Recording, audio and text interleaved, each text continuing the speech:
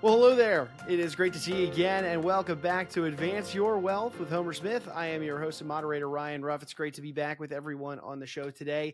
And Homer himself is actually busy with a client at the moment, so you're stuck with me today on the show. We're going to be diving into a nice conversation. We've got Joseph Sikora joining us from over at Aptus Capital Advisors. Joseph, an equity analyst over there, and we're going to be talking a lot about kind of the earnings season, a lot of what we've seen so far. How the markets have been performing, what we can maybe expect as we move deeper into 2023 so that you and yours can have an idea as to what we're expecting. So before we get into kind of the nitty gritty of the conversation, let's go ahead and say hi to our guest of the hour. Joseph, good to see you today. How you doing?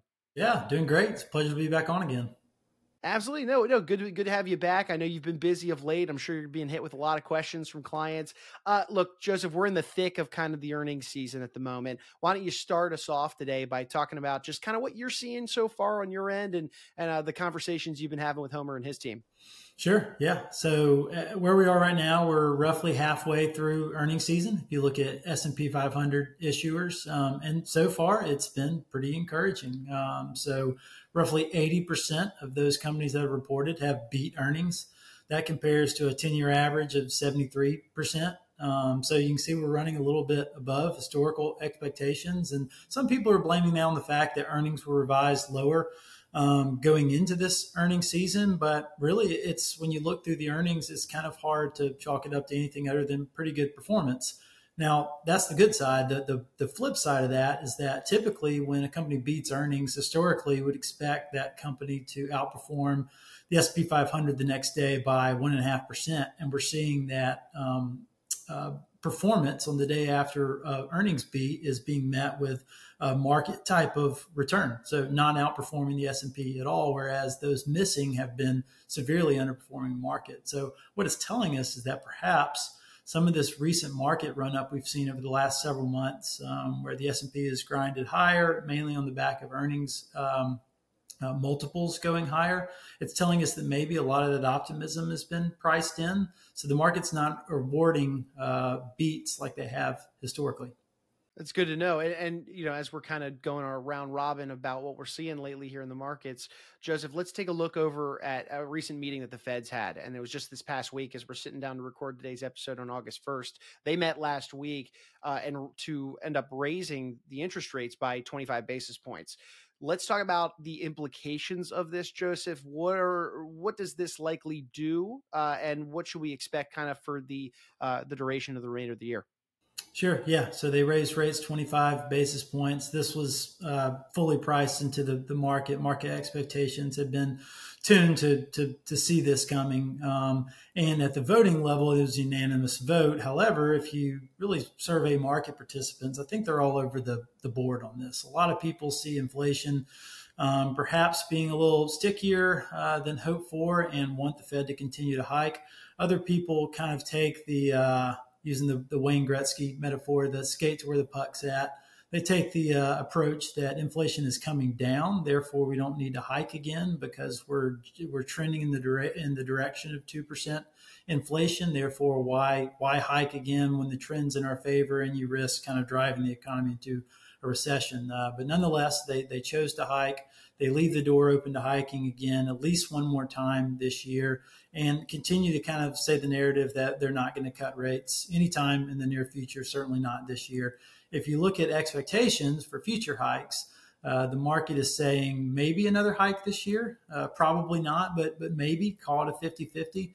But then going into 2024, they're expecting actually 5 rate cuts at this point. So 125 basis points of rate cuts next year, which really doesn't align with the Fed narrative or a lot of the market action kind of that you've seen.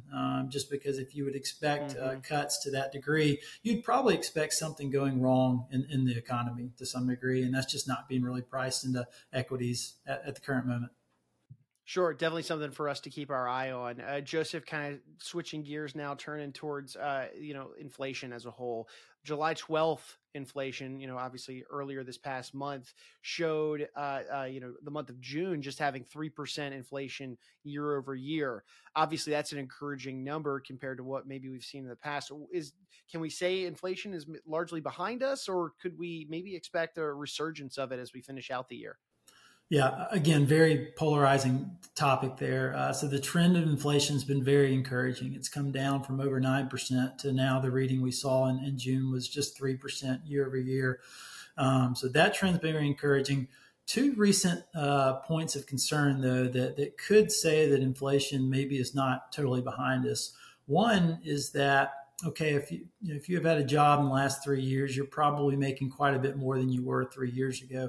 However, wage inflation has largely trailed general consumer inflation this whole journey until the last month, where wage inflation actually came in higher than the CPI reading, than the general inflation reading. So what that says is that wage inflation to some degree is sticky, but it also says if consumers are earning a real wage increase, then they have excess capital to continue to spend. And that's what's been driving inflation to some degree, along with supply constraints for the last 3 years. So that could be something that keeps inflation higher, especially when we're in a very tight job market. And then secondly is commodities. Commodities, especially oil, played a huge part of the inflation story in 2022. If you look at year-over-year inflation drops from May to May 2022, 2023, they came down huge, but a lot of that was on the back of commodities. During that time period, the Bloomberg Commodity Index was down 28%. But if you look from June 1st of this year until now, or August 1st today, so a 2-month period, the commodity index is up over 8.5%. The gasoline futures are up 30% during that time period.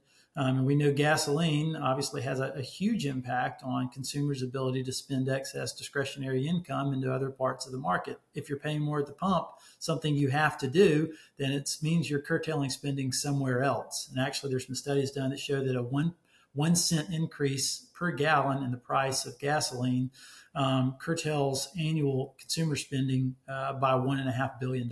So we're not talking about small moves here, and we're talking about noticeable trends that are starting to develop in the commodity complex. So if that starts to reemerge, then you got to think that inflation isn't entirely behind us at this point.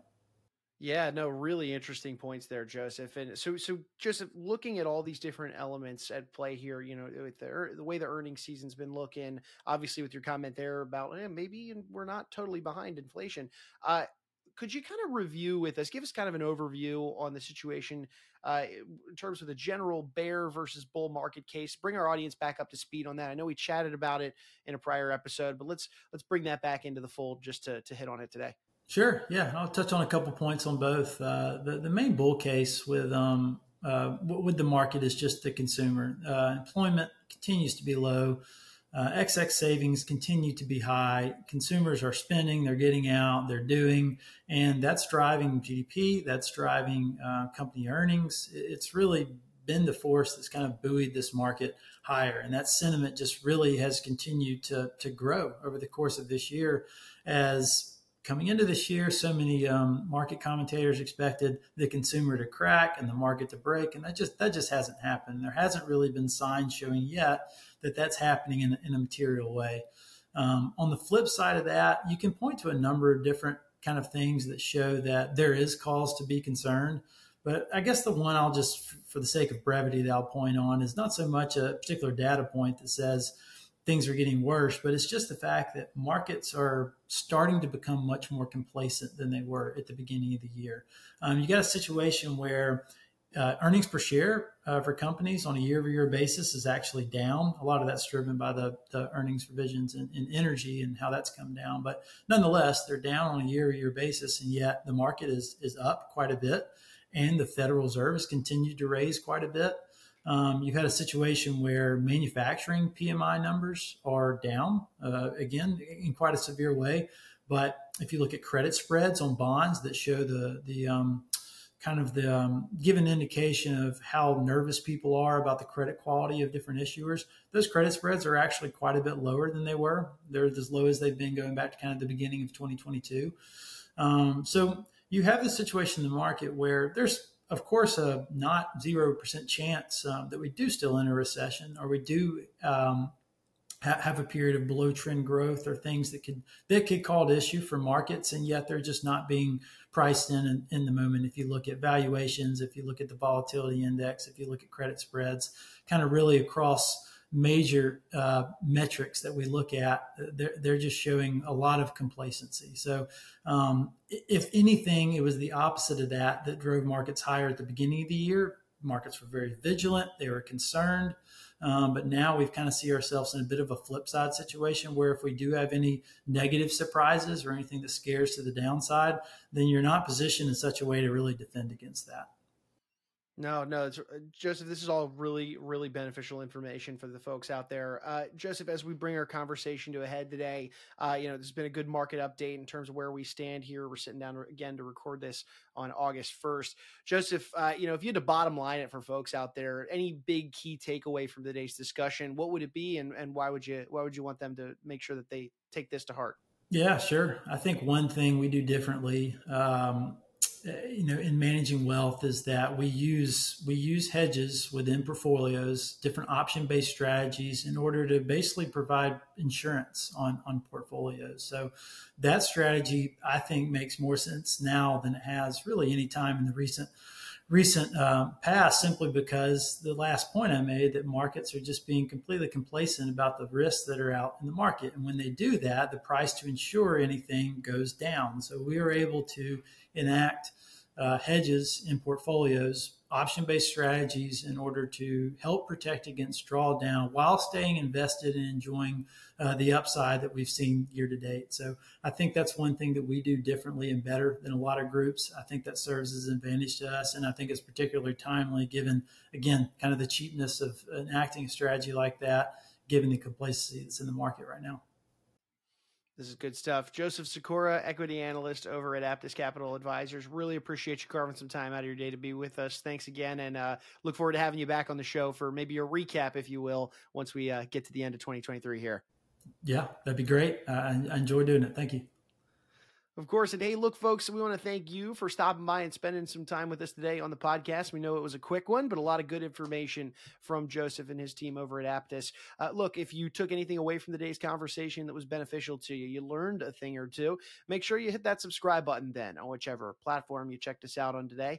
That way you never miss out on a future conversation where myself and Homer will sit down with someone and go through, a really unique wealth management topic so that you and yours can come out better for it on the other side. But for Joseph, I'm Ryan. We're going to go ahead and say so long today, but we appreciate you stopping by and being with us on Advance Your Wealth. All opinions expressed by Homer Smith are solely Smith's opinions and do not reflect the opinions of Integrated Wealth Concepts, LLC, Integrated, or its parent company or affiliates, and may have been previously disseminated by Smith on television, radio, internet, or another medium. You should not treat any opinion expressed by Smith as a specific inducement to make particular investment or follow a particular strategy, but only as an expression of his opinion.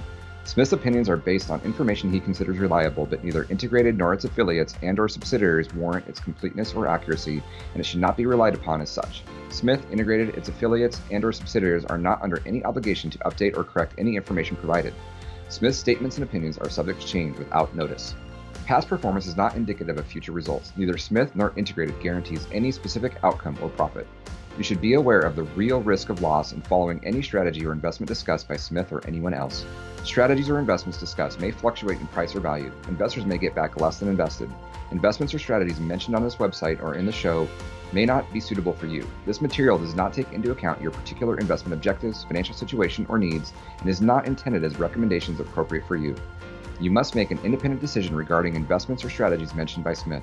Before acting on information you hear, you should consider whether it is suitable for your particular circumstances and strongly consider seeking advice from your own financial or investment advisor. Investment advice offered through Integrated Financial Partners, a registered investment advisor. Integrated Financial Partners provides investment advisory services through several doing business as names.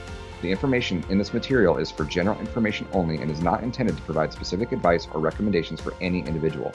Integrated Financial Partners does not provide legal, tax, mortgage advice, or services. Integrated Partners and Convergent Wealth Partners are separate entities from Aptus Capital Advisors.